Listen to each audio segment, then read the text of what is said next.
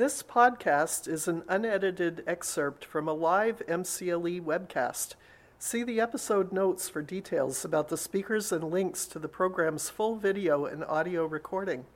Get access to everything MCLE offers for one low subscription fee with the MCLE Online Pass.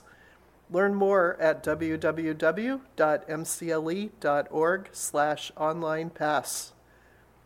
Please note that MCLE's products, services, and communications are offered solely as an aid to developing and maintaining professional competence. The statements in this recording may not apply to your circumstances, and no legal, tax, accounting, or other professional advice is being rendered by MCLE or by its speakers. For full terms and conditions, see MCLE's website. That being said, kind of summarizing where we've been today when it comes to understanding business valuation. Hopefully, Jesse and I have given you some good substance of a logical approach, a bottom-up approach, and what kind of goes in there. And this is just a summary of the pyramid with all the factors we've kind of discussed today. In the last few minutes, I don't see some questions coming up, so we want to cover two areas. One is just some final thoughts on business appraisals. When you're dealing with small businesses, going back to kind of the first question that came up today, hiring business valuation firms or people to do an appraisal. Clients who are cheap and want a quick and dirty calculation versus the full rationale of the steps we had walked through today can have material implications of the final value. When there's corners cut, steps missed, and it's literally in garbage in, garbage out type analysis, there's really not much standing behind it. If someone just gets 3 years of tax returns, they put into a program and spit out an appraisal, without understanding all the quantitative and qualitative aspects, you can have a different result. So know how the appraisal is going to be used.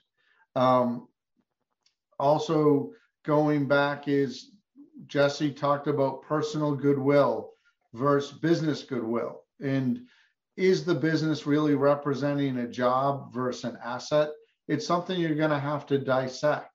Maybe at the end of the day, you start out that you need an appraisal, but looking at the type of business that you have, the key dependency on the owner, it turns out there really is no value and it's just a job at the end of the day.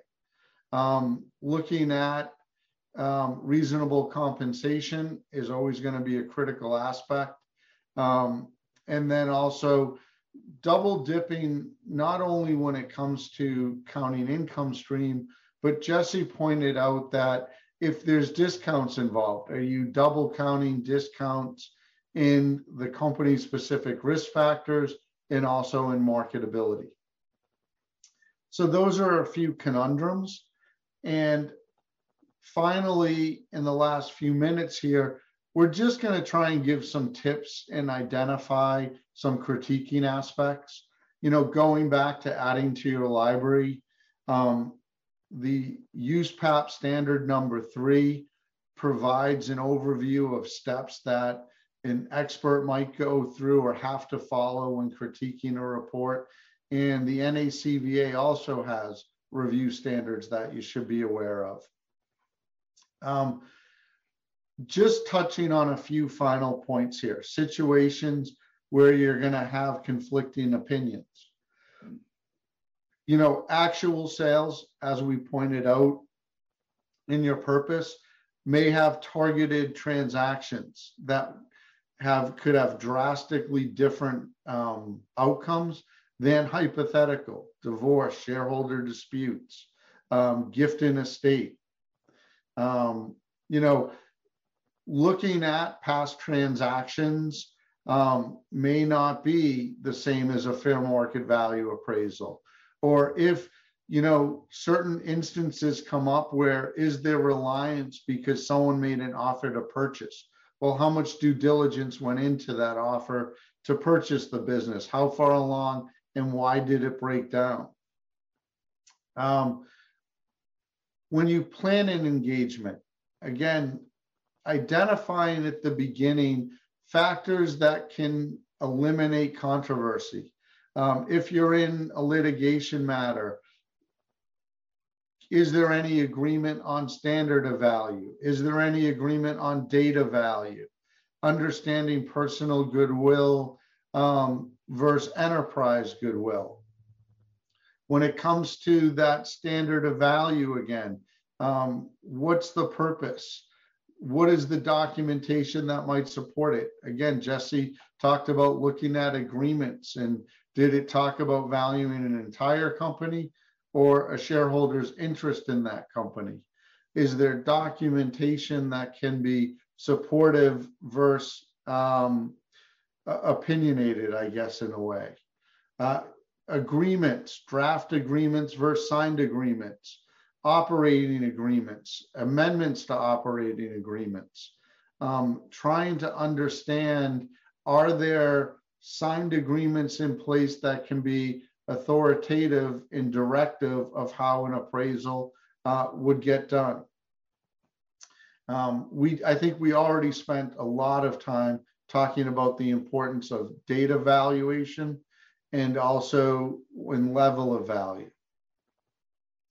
The final aspect that I would bring into this is, looking at comparing differences between appraisers on adjustments. So these are just some aspects quickly of where you can critique and aspects of where there can be agreement to prevent disagreements down the road. With that, I don't see any more questions on the board. Jesse, do you have any concluding remarks you'd like to add at this time? Jesse, you're muted, by the way. Well, I was just going to say, I think we've just about covered it all at this point. So first of all, I'd like to thank everyone for attending today's webinar. And I hope you enjoyed our presentation on understanding business valuation. I hope you have a great rest of your day. All right. Thanks, everybody.